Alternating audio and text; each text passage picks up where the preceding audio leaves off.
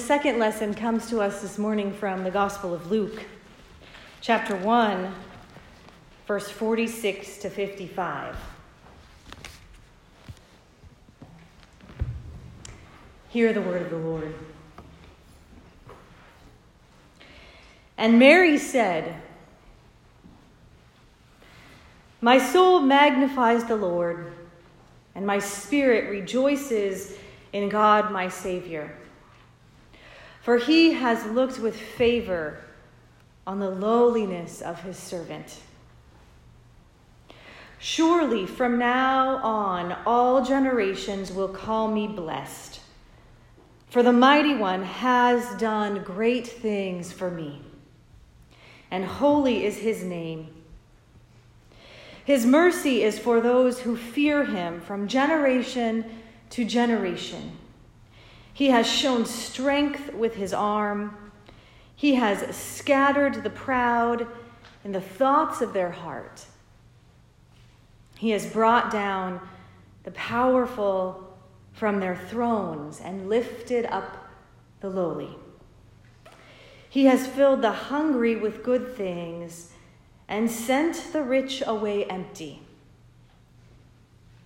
He has helped his servant Israel in remembrance of his mercy, according to the promise he made to our ancestors, to Abraham, and to his descendants forever." This is the word of the Lord. Thanks be to God. Well, this morning especially, I know that our hearts and our minds continue to be with those in California who have lost their homes to fire and who are still fending off those flames as we speak right now. The last that I heard this morning was that they were evacuating the Santa Barbara Zoo, and I haven't heard anything since then, but I know that we're all checking on a regular basis. As far as I know, the fires are still not totally contained. And winter, ironically, tends to be one of the hardest times to have a fire along the coast of California, because unlike the rest of the state and unlike many other parts in the country, the coast, the California coast specifically, has one of the most unique climates in the country. The winter days can actually be warm and clear and windy, which was the reason for the spread of all of this fire, creating some of the worst conditions for fire that we have in our country. Flip side is that the summer days can present something that's called an inversion. The hot air that's usually closest to the Earth's surface is higher up because it's forced in from the inland, and the cold air that is usually farthest from the Earth's surface is pushed down because it's closest to the sea, to the ocean. And along the coast, what this translates to was something that I experienced all the time in my childhood and yet could never quite explain it. But what this translates to is a cold, biting fog that holds its grip along the outline of the coast, while inland, just a few miles, is actually a hot air with a summer sun that bakes down in exceedingly high temperatures. And so what this ends up happening is that during the summer, specifically, one of the things that you learn is to stay on the coast with your hat and your down coat and your gloves, or you head inland with your sunscreen and your tank top and your flip-flops. That's the temperature inversion that happens along the California coast during the summer. So along the coast, the winter is one of the times when this inversion effect that I just described is a lot less likely, because the hot air inland isn't around as much, and the result is actually that the coast is more temperate than ever and even can become a bit warmer. You see, inversions don't follow the normal patterns that we're used to. They have to be learned. They have to be studied. They surprise us. They don't follow the rules that we expect out of them. And they're maybe not unpredictable, but they are unexpected. And they're real. Inversions are real. You might be thinking about different places where you've seen this same hot, cold air inversion. Anytime you see that low-lying cloud cover, that's part of what's happening. There's an inversion that's happening there. Sometimes it happens around the Olympic Peninsula. Inversions happen in real life and in real time and in real space. And in the Gospel of Luke this morning, the text that we read, this story about Mary is an inversion. It's one of the most extreme and important inversions that we get in our Gospels and in our Scripture. And let me ask you a question to help make a little bit more sense of this. If you were a first century person, where do you go to learn about the coming of God's promised one? Where do you go to learn about the promises that God has given to the world? Where do you go to make sense of the words in Scripture? Well, even if you were from the East, even if you weren't from the surrounding area of Jerusalem, you knew to go to Jerusalem. That's where the Magi go, and that's where other folks would go as well. That's where you go to learn about what it is that the Scriptures mean. And you go not just to Jerusalem, but you go to the palace of the king, and maybe in tandem with that, with the temple that would have existed in Jerusalem. And between those two institutions, you would hope that you would actually encounter something about what it is that the Scriptures mean. You go to the best scribes and interpreters that you can get, and that's what the Magi do. They go to these particular institutions, and they're expecting to get the story from that space. You go to the places of power, to the institutions that have the money, that have the weight, that have the traditions, that have the history. But in Luke, those parts of the story only come into play on the margins. Luke could actually care less about what's going on in Jerusalem. He is interested instead in what is happening with Mary and with Elizabeth. There's an irony here. We have to put on our first century lenses in order to see that. The text that we read is Mary's response to Elizabeth. And Elizabeth, as a pregnant mother, has a comment about pregnancy to another pregnant mother. That is the exchange that happens between them. It's one pregnant mother to another. And I just have something that I want to note here, and maybe if this isn't your particular story, you can share it with somebody who it might be. So friends who have struggled with infertility, this part of the story is often hard.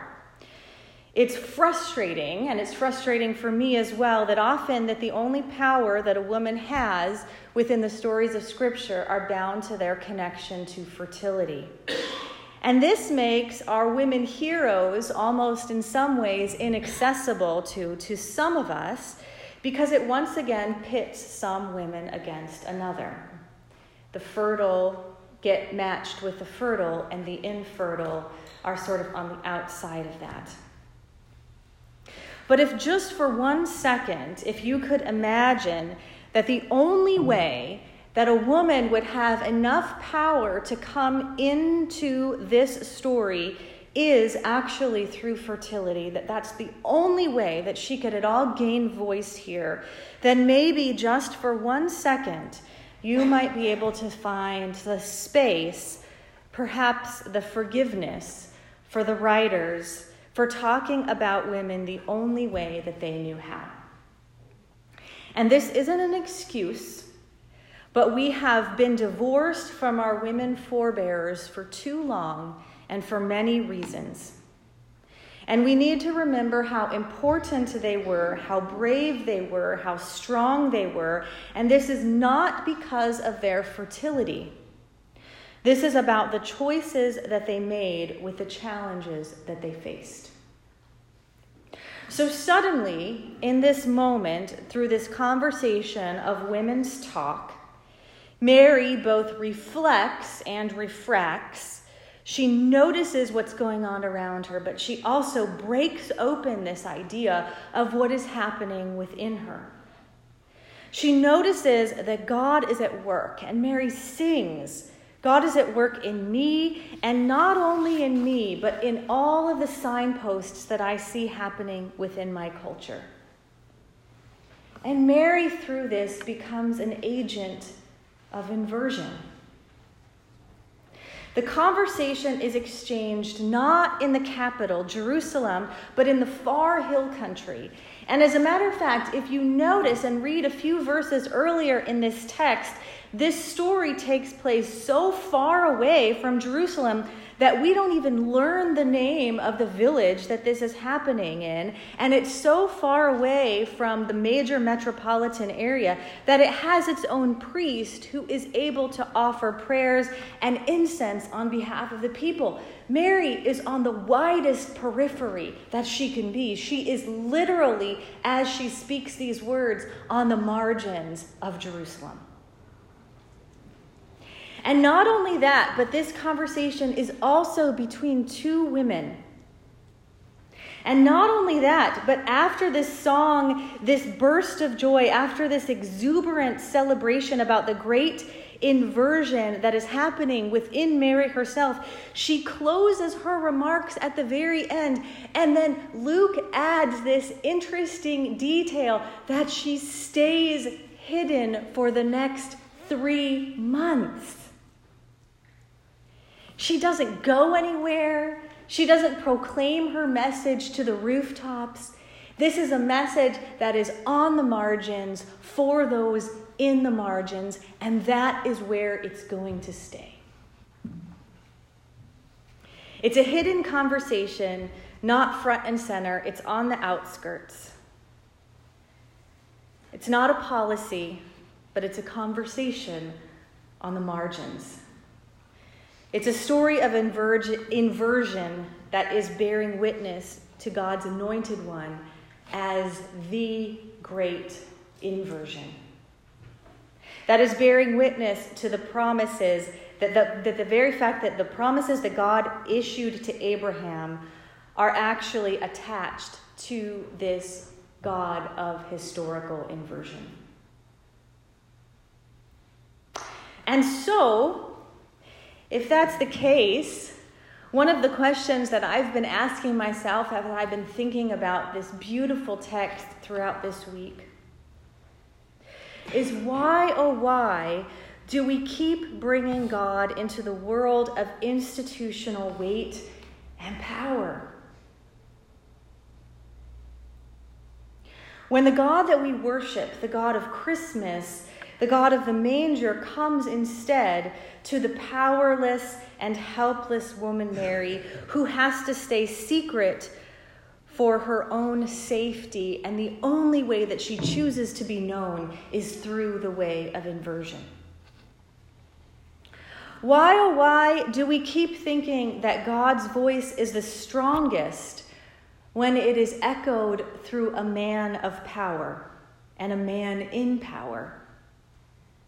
When from the very beginning, God's voice was heard in the most beautiful song through the teenage girl running into the hill country to save herself from the halls of power. You see, the power of inversion is not just a good idea in theory. It's a real phenomenon that can actually turn the tide of the expected. It is instead the power of inversion that can actually physically change the world and the landscape that we have come to expect and anticipate as normal. And so for the sake of our daughters, and I'm going to have to ask you to forgive this wordplay because it was totally unintentional, but for the sake of our daughters, what we need as we move into this Christmas season is we need a merry Christmas. M-A-R-Y. A Christmas that is focused around the person of Mary. And for the sake of our sons that are bearing the weight of this unrealistic masculinity that we see in every hallway of our culture, we need a merry Christmas, M-A-R-Y. And for the sake of our families that are raising their families in a world that happens to be at this point, and there's nothing that we can do to stop it, that happens to be breaking the binaries, we need a merry Christmas, M-A-R-Y. You see, we don't get to have Jesus without Mary. We don't get to have Jesus without this teenage refugee who is running for the hills, holding the secrets of inversion in her very being, and singing a hidden song that only Elizabeth at that point gets to hear. Friends, Jesus doesn't arrive through the halls of power. Jesus arrives through an inversion. An upside-down event that is only recognized and held dear by someone who has the power to get that. A woman who is alone, who is hidden. A woman who knows that God does not only see her, but God chooses her. And chooses her alone. And she says yes. Let us pray. Gracious and loving God, we need through your eyes to once again see this person of Mary. To not see you as you alone, but to see you as connected to this woman. We do not get to have the manger without Mary saying yes. We do not get to have the shepherds and the wise men and the singing and the celebration of next week without the courage of this teenage girl. So we thank you so much for her and the courage of all of our daughters. In your name, amen.